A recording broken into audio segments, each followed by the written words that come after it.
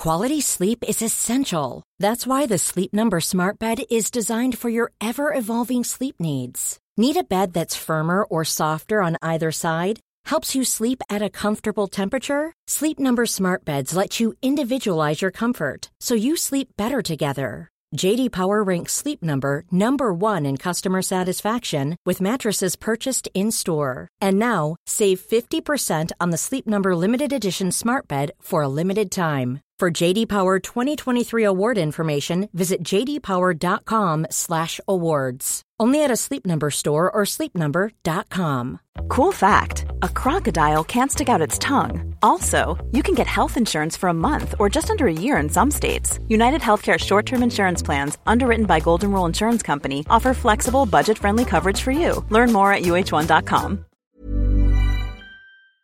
Hi, this is Billie Jean King. This is Marion Bartoli. I'm Mats Wilander. This is Mary Carrillo. This is Pam Shriver. I'm Stan Wawrinka. I'm Leighton Hewitt. This is Yannick Noah, and you're listening to the Tennis Podcast.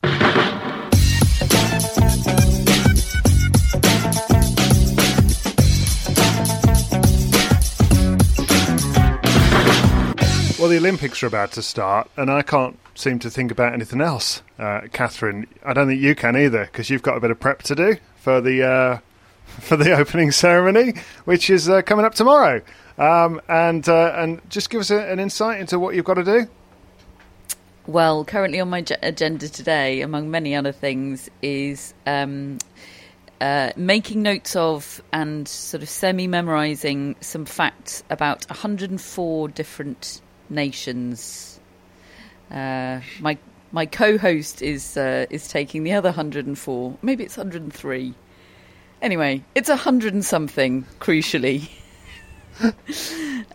which is quite a lot.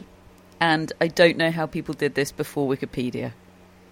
It's marvellous. Well, I very much look forward to hearing all 103/104 of them tomorrow. I feel like I'm having my own little crash course in the Olympics, because I found myself watching Netherlands against Zambia yesterday morning for about 5 minutes, I thought, and then I ended up watching the whole thing followed by the 2012 opening ceremony 9 years later. Yeah, that's right. Yeah, I missed it first time. I was moving house and I didn't have a TV working or anything. I can't believe you've managed to live the last 9 years of your life without having seen that, and relatively happily as well. I wouldn't have thought it possible. I kept wanting to watch it and I just didn't get around to it. It's very good, isn't it? Yeah. That's my review 9 years on. Matt, how you doing? Yeah, very well. Similarly excited for the Olympics. I think the last few months my excitement's been quite tempered about the Olympics, just not knowing whether it's going to happen, and then suddenly it's here and it all feels so real, and I'm watching Simone Biles' practice routine on the floor. She's got her own emoji. Have you seen that? Has she? It's a goat. It's a goat doing gymnastics with a gold medal round its neck. It's quite cool. That is cool. Yeah, I watched the women's football yesterday. The tennis draws are out. You know, it's here. And it's happening. It's happening. So I'm into it. I think that is a pretty common feeling, isn't it, about the Olympics? If I remember back, Catherine, we actually started this podcast shortly before the 2012 Olympics, I remember. And the 2016 is very clear in my mind. And I think this is what I recall from those experiences, particularly where the tennis is concerned anyway, is that don't give it a moment's thought in the lead-up, and then suddenly, when it's about to happen, it just utterly dominates our lives. Yeah. I mean, I always anticipate it utterly dominating my life. But yes, I realise not everybody approaches the Olympics that way. I've got a list of already announced flag bearers, which is by no means an exhaustive list. There are in fact, as we record, with precisely 24 hours to go until the opening ceremony, I'd say about half to two-thirds of flag bearers have been announced. And generally speaking, tennis players are disproportionately overrepresented among flag bearers. So I'm going through. This year there will be 2 flag bearers for each nation, 1 man, 1 woman. And there's a sprinkling of tennis players, not quite as many as I might have expected. We've got Jelena Ostapenko carrying the Latvian flag. That's pretty cool. We have got... Yeah, it's really not as many as I would have thought. We've got Veronika Chepede-Roig carrying the Paraguay flag. Oh, fantastic. And we've got Jensen Liu carrying the flag for Chinese Taipei. But at the moment, that's it for tennis flag bearers. Oh. Which is unusually few. I do wonder if more will be announced in the next swathe. Oh, well, very exciting. Okay, well, if you want to watch Catherine commentating, presenting the Olympic ceremony tomorrow, you can on Eurosport if you're in the UK, alongside Simon Reed. So that is a combo I can't wait to hear. Right. I know a lot about doves. More than I did 24 hours ago. Fantastic. Right, this show is going to be the second part of our listener questions special, and it has of course been guest edited by Lynn Charles, and we've got another cracking selection of questions. 1 or 2 that I must admit I'm really struggling to answer, but anyway, I'm going to give it a go, and I'll just look at Matt and Catherine and say, you do it. But before then, we've had overnight the Olympic draws made, as Matt was saying. Matt, why don't you just give us, on the men's side, give us an idea of highlights from the men's draw? Yeah, I think the thing about the men's draw is I'm just so drawn to what Novak Djokovic's draw is. He just feels like such a massive story in that tournament, and he opens against Hugo Dellien of Bolivia, which probably we would call that a kind draw. I'm trying to think, have I watched Hugo Dellien play tennis? I've watched him at the French Open. There was a match he played on Simone Mathieu. I can't quite remember who it was against. I think it was Tsitsipas. Ah, yes, it was. And he really put on a show. It was a really swashbuckling match, and Tsitsipas won, but didn't enjoy himself very much, as I recall. Yeah, I mean, I think he is a clay courter, really. And I was reminded, actually, just how much Djokovic loves the conditions in Tokyo. He's always played very, very well there. It looks hot as well, doesn't it? Lots of images emerging of Andy Murray practicing in a sort of string vest. Very perturbing images. Yes, with a lot of neck beard. Yeah. Really? Like, mate, if you want to stay cool, I think shaving the beard is route 1. Don't jump straight to string vest. To Nadal 2006. Yeah. Goodness. Yes, I've seen Tsitsipas with a man bun and a sleeveless shirt as well. It's hot. Is this the event where they try out new fashion statements or something? Okay.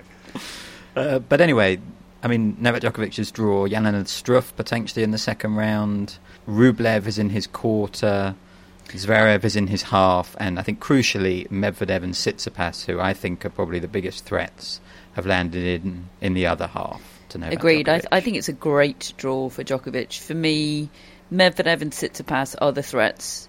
They're the ones that over best of 3 sets, I mean, I would still back Djokovic, but they're the ones that over best of 3 genuinely, I think, have a decent chance of beating Novak Djokovic. So for them to both land in the other half, I think is really significant.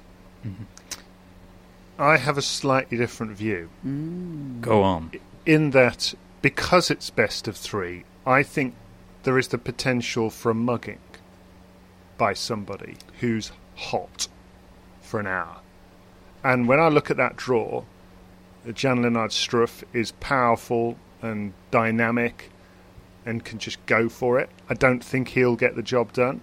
But in the next round, I mean, the names down there are Alejandro Davidovich Fokina or John Millman, or Lorenzo Musetti. And the latter of those, I know clay is a better surface for him, probably at this stage of his career and generally, but just can't get out of my mind the fact that he was able to beat Djokovic properly for 2 sets. You know what I mean? I do know what you mean. I do know what you mean. And the other thing is, yeah, Rublev, he's never played Rublev. And that's weird, isn't it? That's quirky. It is quirky, and I think that they were supposed to play not that long ago, and then Rublev didn't get there. It was when he was beaten by Fucsovics, I think, at Wimbledon. And we were looking at Rublev, and I was quite interested to see that match because there's a guy who can go toe to toe with Djokovic. So I don't think this draw is that straightforward.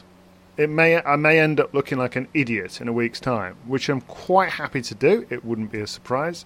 It's not something that's happened before, but I think that there is danger lurking there.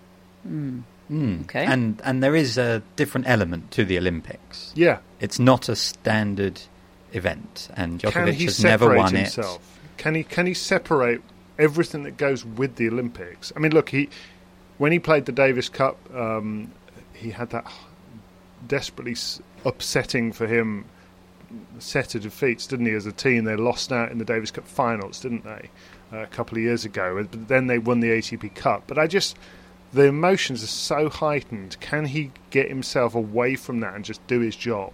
When other players might be just zoning for an hour. I think it's very interesting. I was amused by the Instagram interaction he had with Juan Martín del Potro, who of course has beaten him at the last two Olympics. He beat him in Rio, and then he beat him for the bronze medal match in London. And Novak Djokovic posted that he was in Tokyo, and Del Potro said, "Oh, right, this is your chance because I'm not there."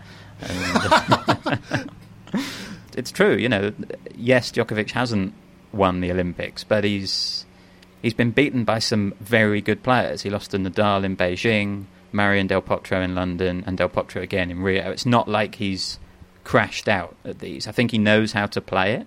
He's just come up against players in really, really good form. Well, he's never been in a better position to win it than now. Either I just feel like he's at his peak mentally, if nothing else. He just looks centred. It looks everything. I don't think there'll be wasted energy. Or at least I think that he's got the best chance for there not to be.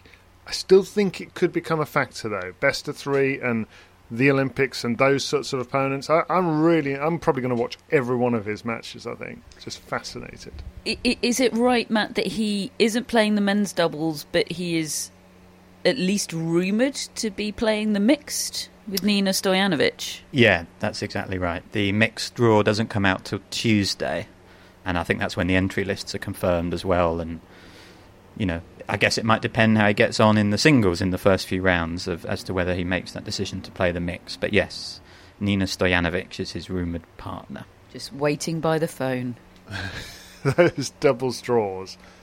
Looking down the women's and men's doubles draws today, we'll go through a couple of examples in a little while, but because it's country against country and because there are medals at stake, I was explaining this to my kids this morning.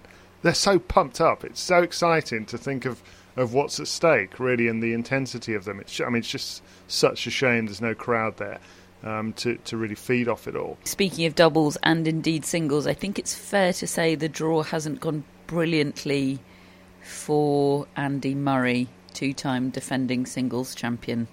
Why is that? In the doubles, he and Joe Salisbury have been drawn to face Pierre-Hugues Herbert and Nicolas Mahut, who are going to win gold, so that's a first-round defeat. And in singles, he's been drawn to face Felix Auger-Aliassime in round one, who, of course, beat him at the US Open last year and does seem to be on the other side of a significant breakthrough. Not a bad round to get him in, though, I think. No, I agree. Look, I'm not saying he's got no chance there. I'm saying those aren't good draws. And you're right. And especially when you consider this is a very weakened men's field. I think there's a first round between Denis Istomin and Sumit Nagal, who were both ranked outside of the top 100. There were good draws available, and he's got Felix Auger-Aliassime, who I think is a top 10 seed. I suppose flip side is Auger-Aliassime might be looking at it and thinking, oh, great. Yeah. I've got the twice defending champion. Probably. Yeah. No, it's fascinating. And I've seen that we'll obviously come on to talking about the women's events, but the order of play is out for Saturday. And Marion Salisbury are playing Hébert Mahut in the night, UK time, on the first day of Olympic action. So he's playing his doubles first. What time have I got set my alarm for that? I think it'll be on about 4 a.m., 5 a.m., something like that. It's pretty standard David Law wake-up time, I think. Not an issue. What gives you this cast-iron certainty about Mahut and Hébert, Catherine? Oh, no, I don't have any certainty about Mahut and Hébert. I'm just being romantic about it, because it would be lovely. Okay. Yes.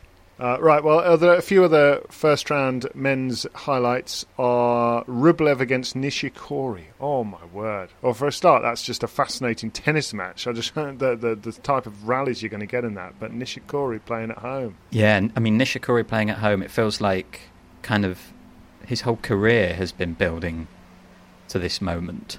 Would have been his whole career, pretty much, wouldn't it, that he's known about it? He's been overtaken by Naomi Osaka as the star, and his form and fitness has dropped in the last couple of years, ahead of this Olympics. But still, it's a massive deal. And, fascinating. Rublev first up. Catherine, you're going to get version 2 of Daniil Medvedev against Alexander Bublik. How are you going to approach this one? Because you kind of I'm all at sea. I'm all at sea about it. I went big last time. It was the most disappointing moment of my year.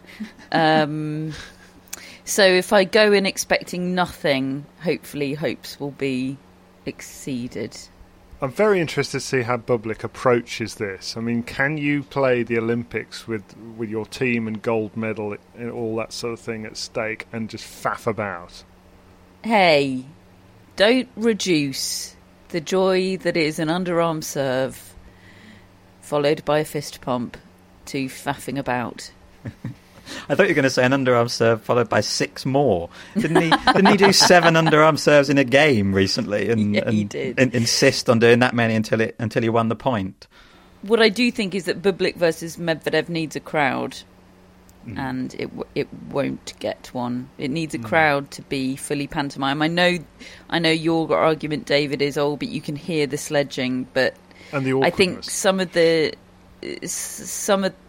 kind of sledging, particularly Medvedev's, is so kind of pantomime and performative that without a crowd, I'm not sure it even happens. What about a Medvedev underarm serve and volley, again, and then a return through the legs by Bublik?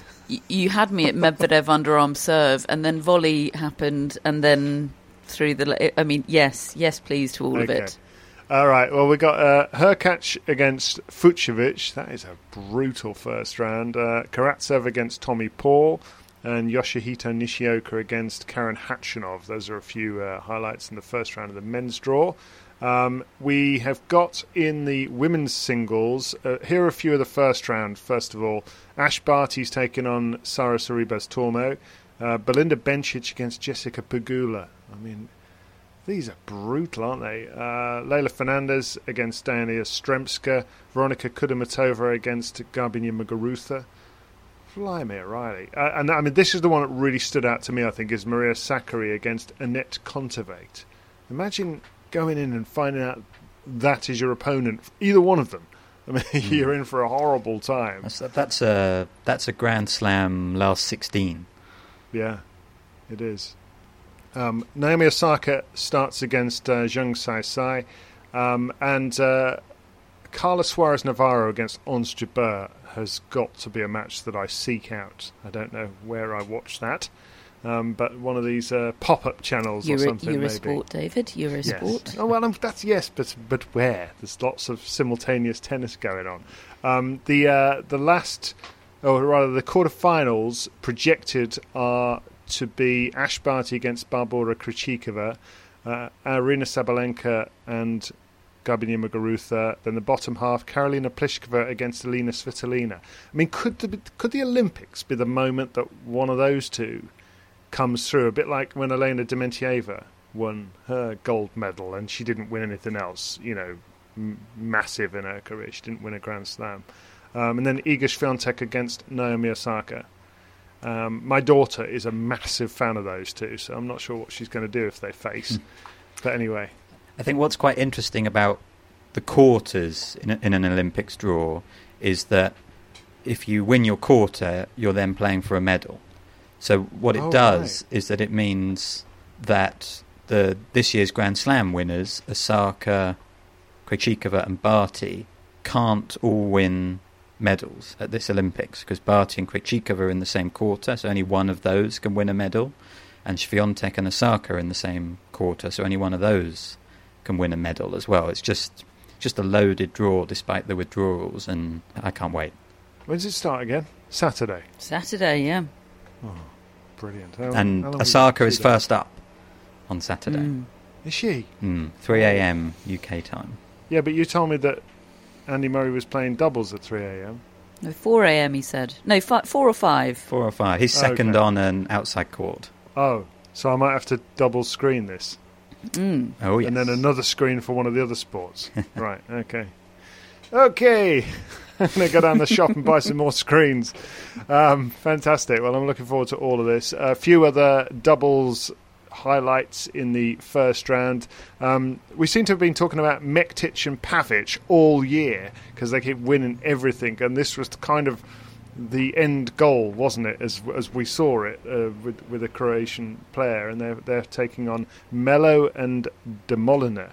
He's a Brazilian doubles player that has served a drugs ban. That's what I know about. I've always called him De Molina, but that's not been based on any kind of strong intelligence. So no, right. Well, neither is mine. So we've done both. It's one of them. Hubert Hurkacz and Lucas Kubot against Zverev and Struff. I love it when two players just come together because they happen to be from the same nation. We were promoting the 1992 Olympics Relived show that we did the other day, and that reminds me of the interview we did with Michael Stick talking about winning gold with Boris Becker. When, these are two people who didn't particularly get along. But they just buried the hatchet for 2 hours a day and won the gold medal. Oh, brilliant. So go and have a listen to our Olympics Relived series of podcasts which are out there. We covered every single Olympics that tennis has been part of. And, really, really proud of those shows. I remember the other day that we initially set out to do 2 Olympics per podcast, and then the first one ended up being about 2 hours long, and we decided we needed to separate them out. So there's lots of in-depth shows there. Yeah, there sure is. Okay. Right, well, what about the women's draw in the doubles? We got Krejcikova and Siniakova against Sue and Shea, but not that Shea, not Sue. And Ash Barty's playing with Storm Sanders. Kiki Bertens could be in her final tournament, playing alongside Demi Sure against Garcia and Mladenovic. I mean, these are cracking matches. Garcia and Mladenovic being back together is eyes emoji. Yeah, because they fell out, didn't they? Back in the day. Publicly and explosively. Oh, excellent. Oh, wow. Look at this center court order of play then. So we've got Osaka and Zhang, and then we've got Bublik and Medvedev. Splendid. And then the late match is Djokovic against Delian. So basically it'll be on when we wake up here in the UK. And I'm waking up really early every single day to make sure. Oh, it's so exciting. If you're looking for plump lips that last, you need to know about Juvederm lip fillers. With Juvederm Volbella XC and Juvederm Ultra XC, your lip look, whether it's subtle or bold, can last up to 1 full year with optimal treatment and no additional maintenance. Find a licensed specialist and see if it's right for you at Juvederm.com today. That's JUVEDERM.com. Add fullness to lips in adults over 21 with Juvederm Volbella XC or Juvederm Ultra XC. Do not use if you have severe allergies or a history of severe allergic reactions, or if you're allergic to lidocaine or the proteins used in Juvederm. Tell your doctor if you have a history of scarring or taking medicines that decrease the body's immune response or that can prolong bleeding. Common side effects include injection site redness, swelling, pain, tenderness, firmness, lumps, bumps, bruising, discoloration, or itching. As with all fillers, there's a rare risk of unintentional injection into a blood vessel, which can cause vision abnormalities, blindness, stroke, temporary scabs, or scarring. For full important safety information, visit Juvederm.com. Ready to pop the question? The jewelers at BlueNile.com have got sparkle down to a science with beautiful lab-grown diamonds worthy of your most brilliant moments. Their lab-grown diamonds are independently graded and guaranteed identical to natural diamonds, and they're ready to ship to your door. Go to BlueNile.com and use promo code LISTEN to get $50 off your purchase of $500 or more. That's code LISTEN at BlueNile.com for $50 off. BlueNile.com, code LISTEN. Hello, Tennis Podcast listeners. David here. Now, you might know that I love a bit of cooking, and I think I'm quite good at it. But if I'm honest, even I get fed up trying to work out what to do every night. That's where Home Chef comes in. Being able to put together a delicious meal without the long prep and the cook times, well, that's pretty cool.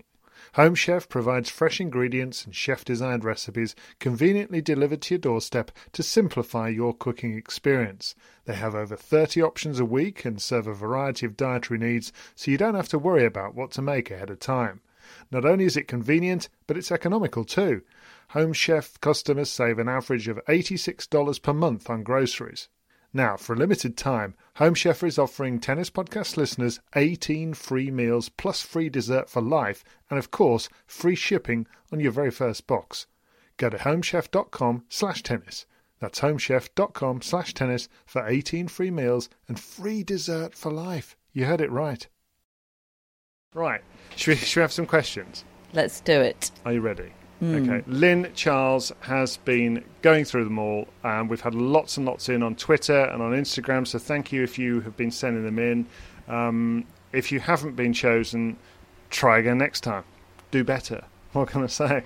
We've had over 100 on either platform, but seriously, we've had so many. It's very, very difficult to choose. Lynn has done an excellent job, and we'll start with one from Giuseppe on Twitter, who's asking, would you be in favour of inducting Richard Williams and Oracene Price into the Tennis Hall of Fame for their contribution to changing the women's game? Catherine.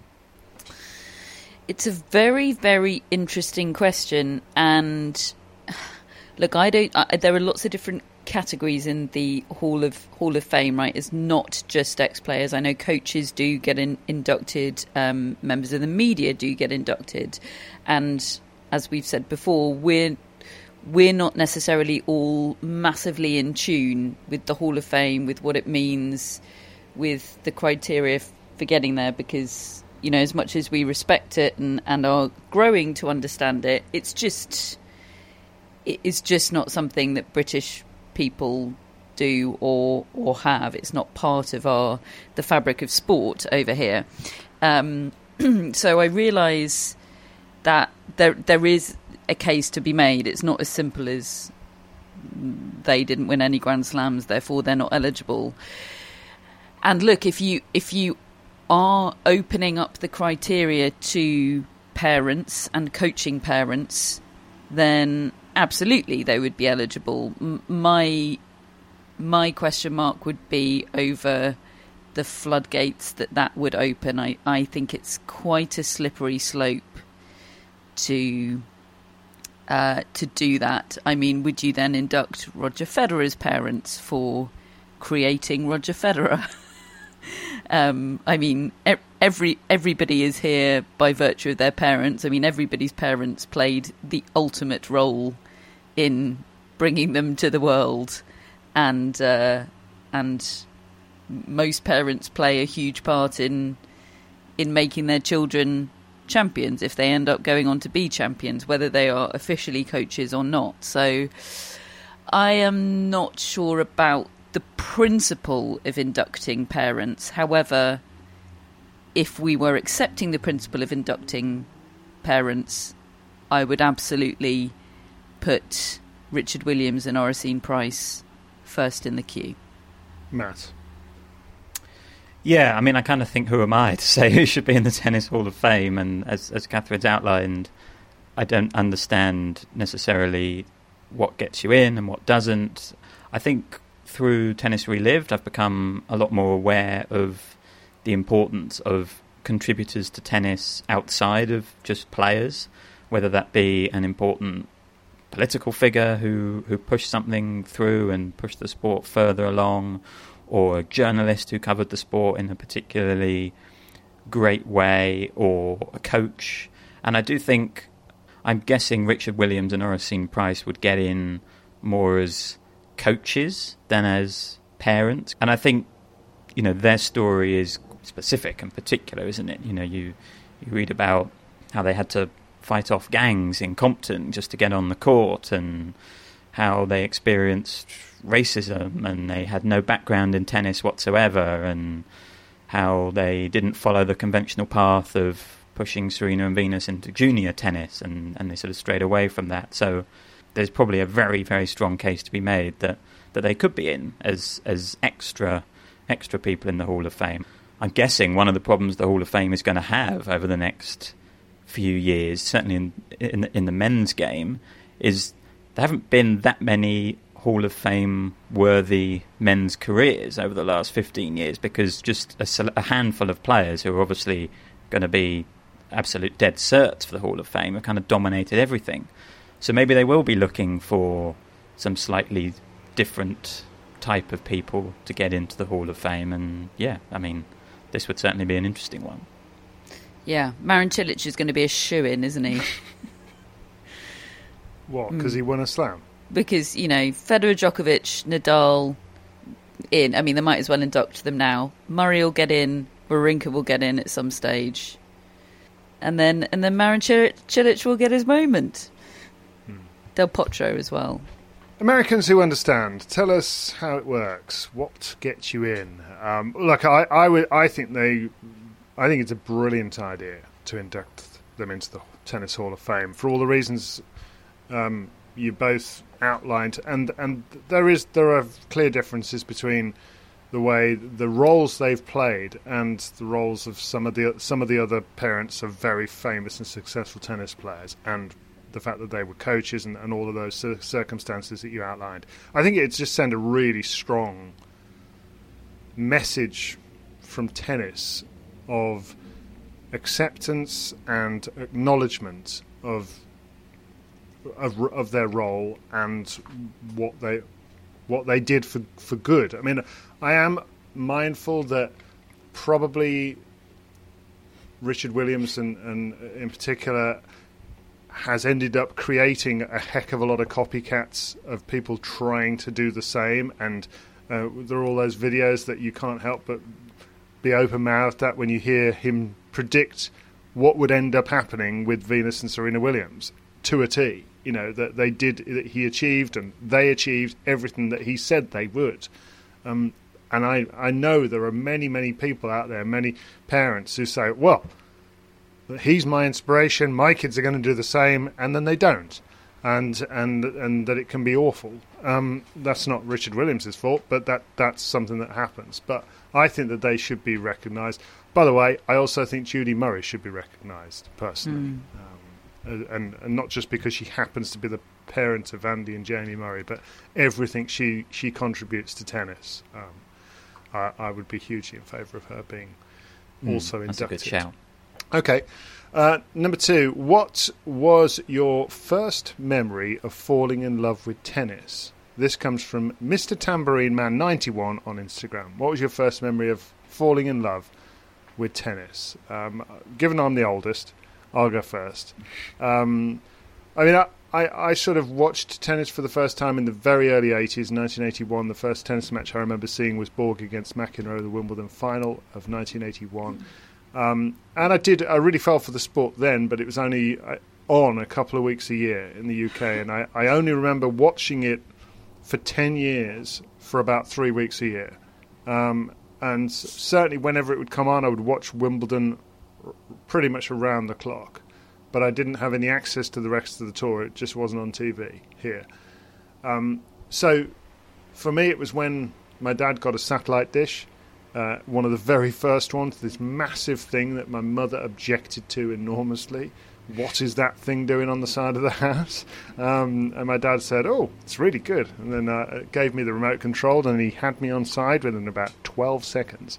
And then I discovered Andres Gomez defeating Andre Agassi in the final of the French Open in 1990, and then I discovered tournaments like Gstaad straight after Wimbledon on clay, and thinking, whoa, this goes on all the time. This is brilliant. But it was Jimmy Connor's run to the semi-finals in 1991 at the US Open that really did it for me. Catherine. Well, I come from a family that's always been massively into tennis. Throughout my young childhood, I was the outlier. I was the one that wasn't into tennis. My brother was the tennis player. I got dragged around tournaments with him as his little sister, and thought, tennis is their thing and not my thing. In fact, the reason I started ice skating, I think, was because my parents wanted me to have my own thing, and I had shown no interest in tennis whatsoever. Whereas they'd taken me skating, and I'd really loved it. So, but then I don't remember a moment where I suddenly realised this is great. This could be for me as well. I wish there was, a fairy tale moment. But if I had to pin it down to a time, I think it would be 2001 Wimbledon. I think it was Henmania that got me. I do think it was Henmania because it was so ubiquitous and accessible in this country. I wanted to be. I've always been very, very afflicted by FOMO. I've always wanted to be in the heart of things that are happening. I can't bear sort of people talking about things and me not knowing about it. I can't bear being left out. I think it might be a little sister thing. And what's Henmania? What's Henmania? For those that weren't around.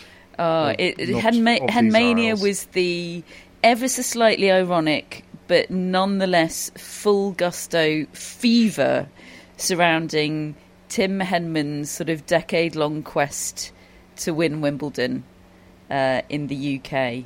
And it came accompanied by shouts of "Come on, Tim!" and posters that said "Tiger Tim," and more latterly the Henman fist pump. So I think, obviously Henmania existed before 2001, but I think 2001, obviously the year when he reached one of his semi-finals and the rain-delayed match against Goran Ivanisevic that he eventually lost on the third day, Goran going on to win his fairy tale final, also part of our Relived series. Go back and check that out. That was the first tournament where I remember being completely reeled in, and I remember asking my dad if we could go and queue for the People's Monday final, and him saying no. For good reasons. I think he had to work, but yeah, that's my memory of getting embroiled in tennis. What about you, Matt? Well, I used to live next to Surbiton Tennis Club, which holds a challenger event and is a thriving tennis club. And I showed absolutely zero interest in tennis whatsoever when we lived a stone's throw away from that. And then, for some reason, pretty much as soon as we moved, I decided that I wanted to start playing tennis. And I actually think I fell in love with playing tennis before I fell in love with watching it. I remember having a junior Andre Agassi racket, and I think I liked the fact it was an individual sport. I liked the ownership and the control I had over it. My grandma was a massive tennis fan. Whenever I went round their house, I can picture Justine Henin being on the telly at my grandma's house. And then I guess I did start exploring it and watching it, and the first match I remember is the 2005 Wimbledon final, Venus Davenport.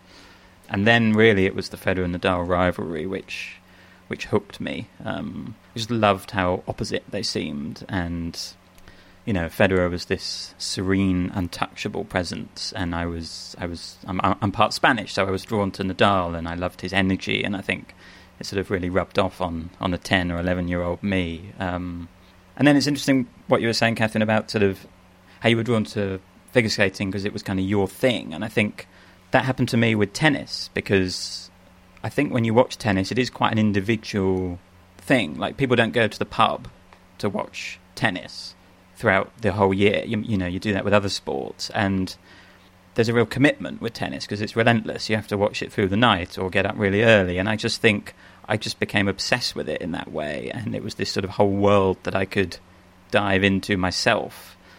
Now I love nothing better than watching tennis with other tennis fans and you two and friends of mine who like tennis. It's great. But for a long time it was an individual pursuit, my interest in tennis. And it sort of just accompanied me throughout those teens.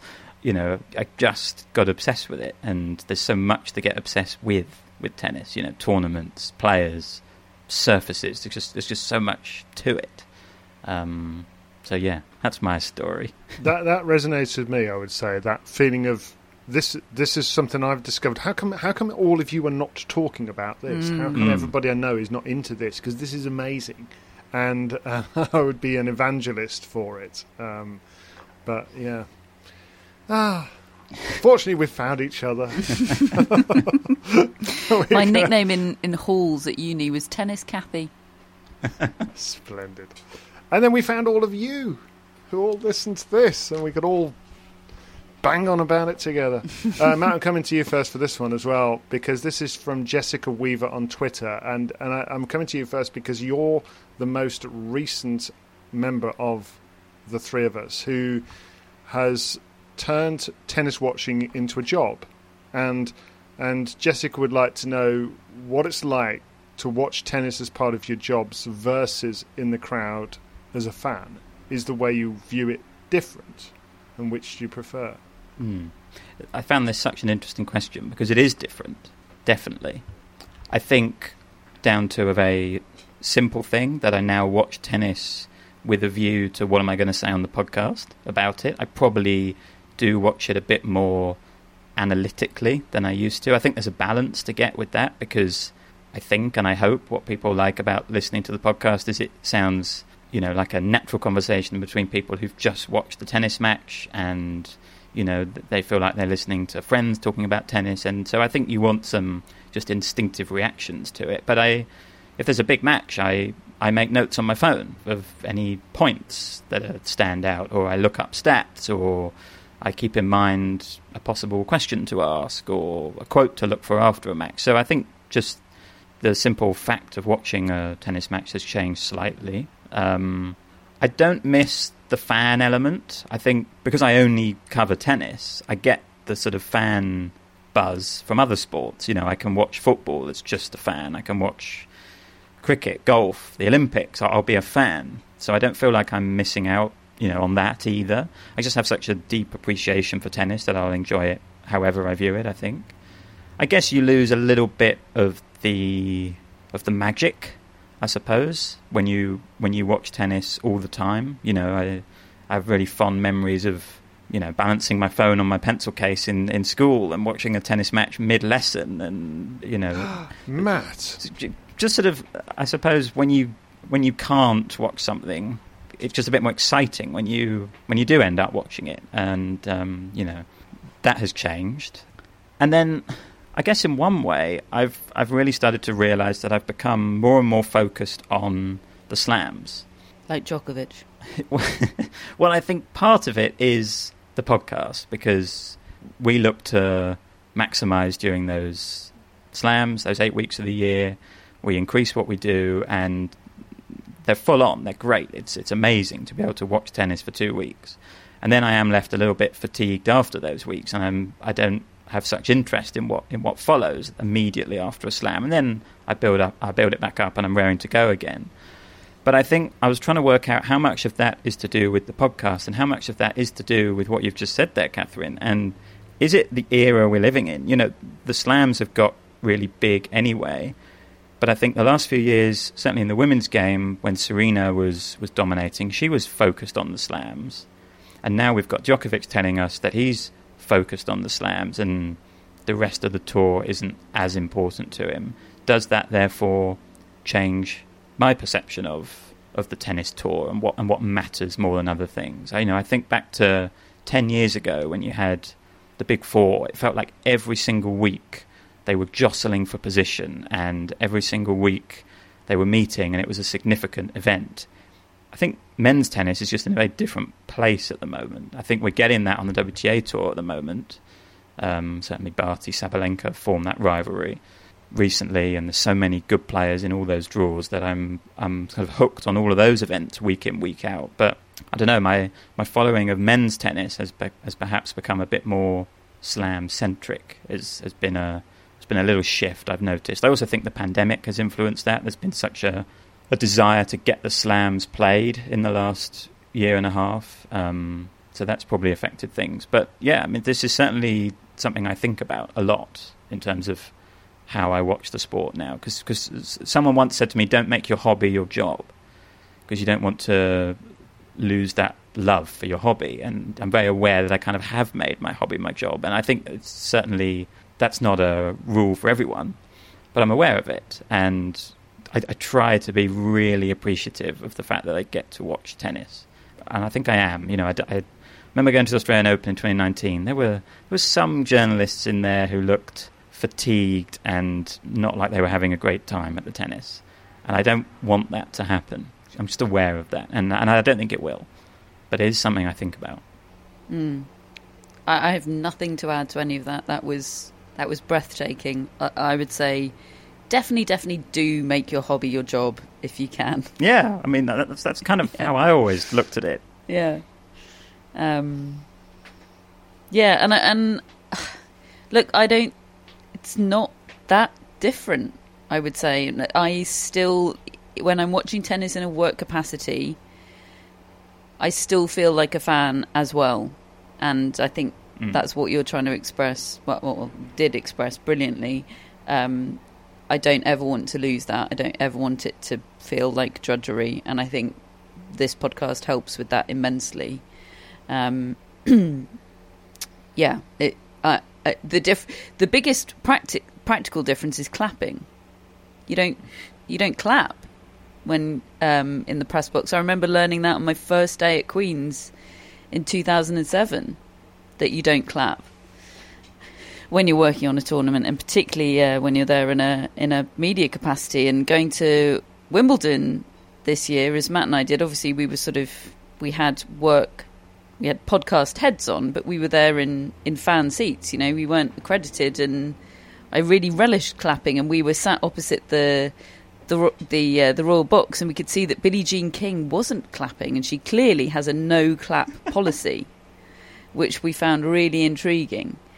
Yeah, so not that different, I would say, other than the clapping front, and I hope it remains not that different. If I could as well, I'm going to make you blush maybe a bit, but I think it's one of the reasons why you're such a good TV presenter is because you bring that fan to it, but you do it in a very professional way. But you bring the questions that the fan is wanting to ask to your presenting when you're talking to pundits, and I think it's a great asset to what you do. I have a very complicated relationship with watching tennis because of the various different roles I've fulfilled as a communications person who's and I was a fan first. I was a massive fan of people like Pete Sampras, as you know, and then I had to deal with him on a person-to-person basis, and that definitely changed the way I watched matches he was involved in. I lost the innocence. I lost the kind of just, it's him, I like watching him. That the reality of who I knew infiltrated my thoughts thereafter. Then becoming a radio commentator where you're watching the tennis and whereas in TV, I think the big responsibility of a commentator is to understand that it's not about you, the commentator, and to stay out of the way, really, and just sort of help it along. In radio, it kind of is about you in that you are performing. You're creating what it is that the listener experiences along with the sound effects of the actual match. So, I very rarely remember a match that I've commentated on radio. I don't know whether it's the intensity or what. I just can't really remember too much about so many of those matches. But I have figured out a way to completely separate myself and become a fan again. I've noticed this, that if I just leave Twitter alone, for instance, and just watch a tennis match, it doesn't matter whether it's on TV or whether I'm cooking, watching the iPad, whether I'm courtside at qualifying, I will just lose myself in the rallies and in what's going on. And I'm quite happy to do that. And I'm really pleased that that's still the case after, 40 years of since I've watched my first tennis match, and I hope that never changes, because it's a brilliant sport. So that's number 3. Number 4, another fascinating question here. And I'm not sure how I say the name on Instagram. Sevgin or Sevgin is asking, if you were given the power, which of the following matches' outcomes would you change? Would it be A, Roberta Vinci against Serena Williams in the 2015 US Open semi-final? That was when Serena was trying to achieve the Grand Slam, which is what Novak Djokovic is trying this year, to win all 4 in the same year. And she'd won 3, she got to the semi-finals, and she ran into Roberta Vinci and lost. And also, supplementary question, do you think Serena would still be playing had she won that tournament? Garbiñe Muguruza against Venus Williams in 2017 Wimbledon final, which Muguruza won. And again, the question is, would Venus have retired in 2017 had she won it? And thirdly, Novak Djokovic against Roger Federer 2019 Wimbledon final. Federer had 2 match points, lost 13-12 to Djokovic. Real history-altering match, it felt like at the time. And would Federer still be going? Those are your options, Catherine. Which of those, if any, would you change the outcome of? Well, the only question embedded within those options that I feel really confident about answering is whether Venus Williams would have retired had she won the 2017 Wimbledon final. I feel very confidently the answer to that is no. Winning major titles, adding to her tally and her greatness, I don't think has been her ultimate aim for a long time, even going back to 2017. As much as she would have dearly loved that title, I definitely don't think she would have retired at that stage.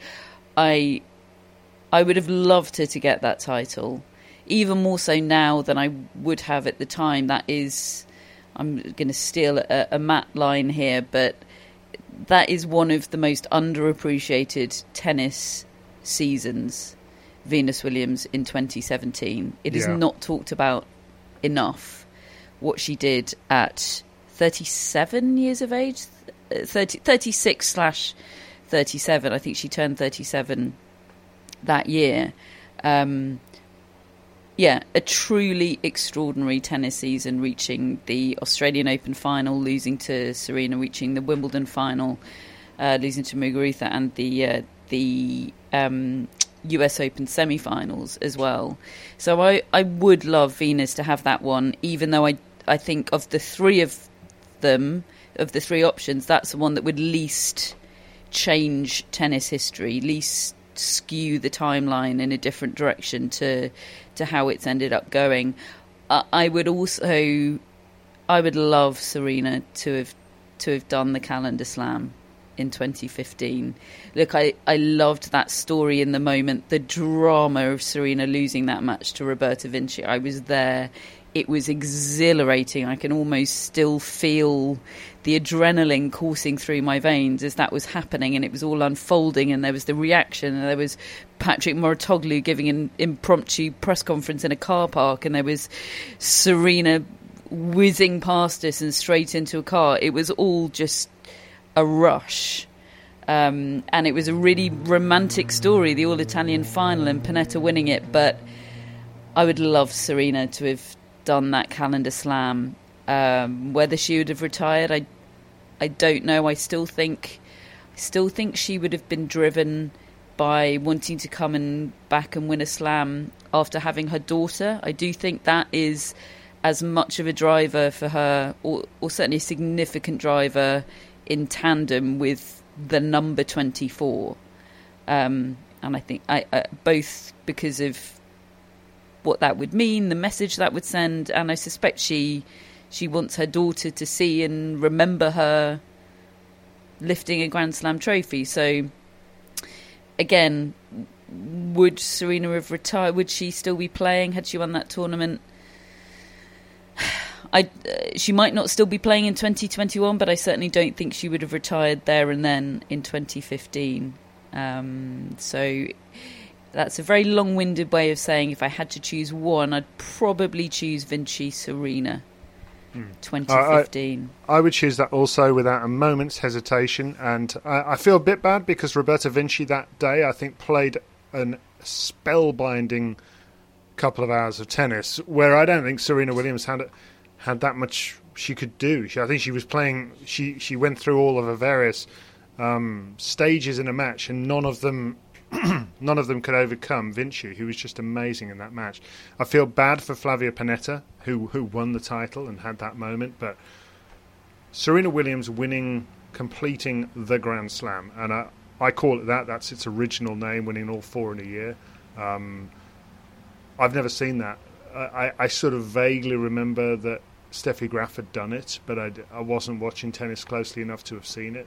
And I feel like Serena deserved to do that once in her career, really. And it would have probably put to bed the cumulative title number race with Margaret Court for good. And that probably would have happened and be all done and dusted. And I kind of wish that was the case overall. Matt? Just imagine if we went back and changed that result and then she lost to Pennetta in the final. Well, it could have happened. I mean, Pennetta. Yeah, I mean, that's the thing. Good, wasn't she? That's the thing with changing that result. There's still one more result that needs to happen after. I'm assuming it would have been as I've laid it out. Matt. Yeah, no, for sure. I was with you. I was rooting for that so much. I think I watched that in the second best place to the Arthur Ashe Stadium. I was in an Italian bar. Oh, hello. The life you've lived, Matt. It was a real moment of the power of sport. You know, the heart with which Vinci played and the way the fans loved that story will stay with me. So that I did actually have a great time watching that match. But I agree with you in terms of the significance of it in history. I would love Serena to have won that tournament. Wimbledon 2019, I think that would have been Federer's greatest ever victory had he won that. You know, he'd have beaten Nadal in the semis, Djokovic in the final. He played so well that entire tournament. He played so well in that match. And yet, it's actually a match which I think truly defines Novak Djokovic as well. You know, the result, what he managed to achieve, how he managed to win it. It feels like changing that, you're taking something away from Djokovic's career. And, you know, I think that victory is a huge, huge point on his hunting down of Nadal and Federer. You know, and I feel the same as you, Catherine, about Venus. That was an inspirationally good season that I've always felt deserved a major title, even if that wasn't, you know, what was driving it, as you've said, for Venus. I would change that one. I would give Venus the slam. Imagine that. Oh. And we would talk about that all the time. You know, that would be the year that Federer won that Australian and Venus. I mean, that would be. I mean, it was already an incredible tennis year, 2017. But imagine poor old Garbine Muguruza. I think one of the frustrations with that, and I love watching Muguruza play, is that she didn't kick on after that Wimbledon, and actually it, you know, she really struggled for a couple of years, and it felt like. I think at the time I thought, okay, this is Muguruza becoming a dominant player, a world number one to stay, and she's going to win many more of these, and that just hasn't happened. So, you know, I think Venus could have had it. Time machine tennis. Right, a couple of quick fire ones to finish off with. From Lynn here, our guest editor, is asking, will Andrei Rublev win a major? If yes, which one is most likely? Quickly. He might. If I had to put my life on it now, I'd say he won't. I would say no. Matt? I would say no. I'd say no, with the caveat that men's tennis is going to look very different in 3 or 4 years, and I think he's young enough to possibly take advantage of it.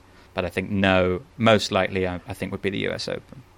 I think he can take out big names, but I think he gets taken out by somebody on a hot streak who's just got more to them. Who's the next male player to come out of nowhere, a la Aslan Karatsev, asks Lynn. I hadn't got a clue. That is such a hard question because you're literally asking us to predict the unpredictable. The whole point is that they came out of nowhere. So who is nowhere right now? Okay, well, I've asked Twitter because I didn't know.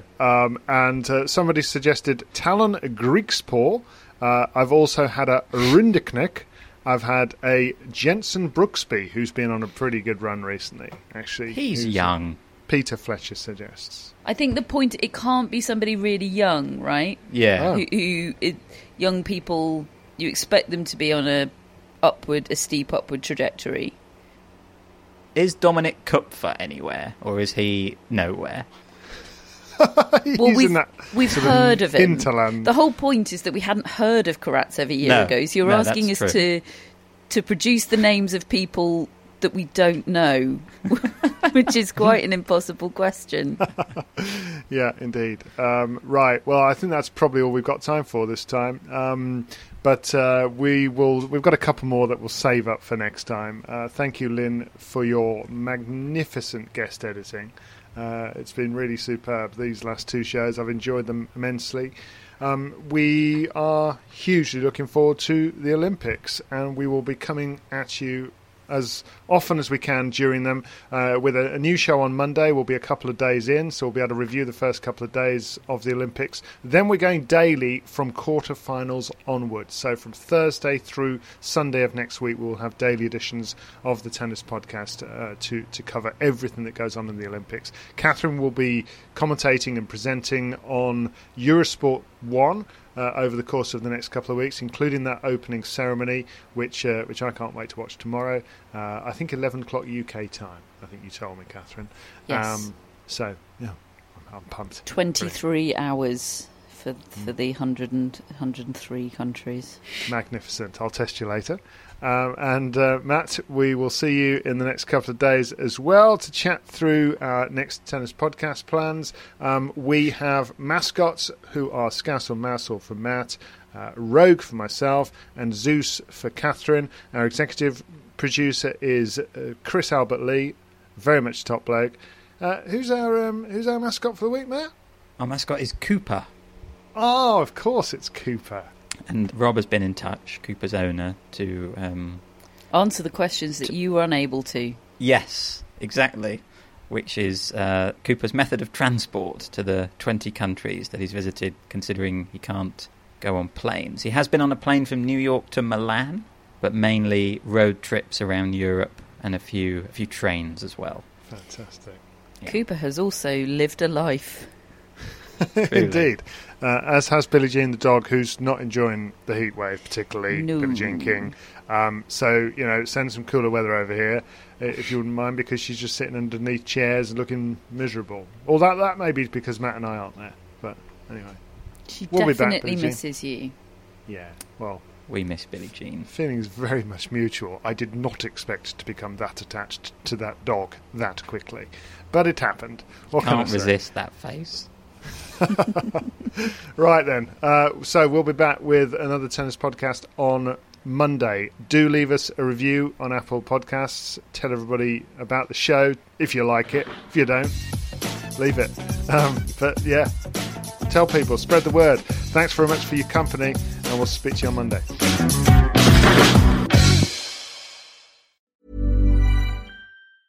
Mom deserves the best, and there's no better place to shop for Mother's Day than Whole Foods Market. They're your destination for unbeatable savings, from premium gifts to show-stopping flowers and irresistible desserts. Start by saving 33% with Prime on all body care and candles. Then get a 15-stem bunch of tulips for just $9.99 each with Prime. Round out Mom's menu with festive rosé, irresistible berry chantilly cake, and more special treats. Come celebrate Mother's Day at Whole Foods Market. Mom deserves the best, and there's no better place to shop for Mother's Day than Whole Foods Market. They're your destination for unbeatable savings, from premium gifts to show-stopping flowers and irresistible desserts. Start by saving 33% with Prime on all body care and candles. Then get a 15-stem bunch of tulips for just $9.99 each with Prime. Round out Mom's menu with festive rosé, irresistible berry chantilly cake, and more special treats. Come celebrate Mother's Day at Whole Foods Market.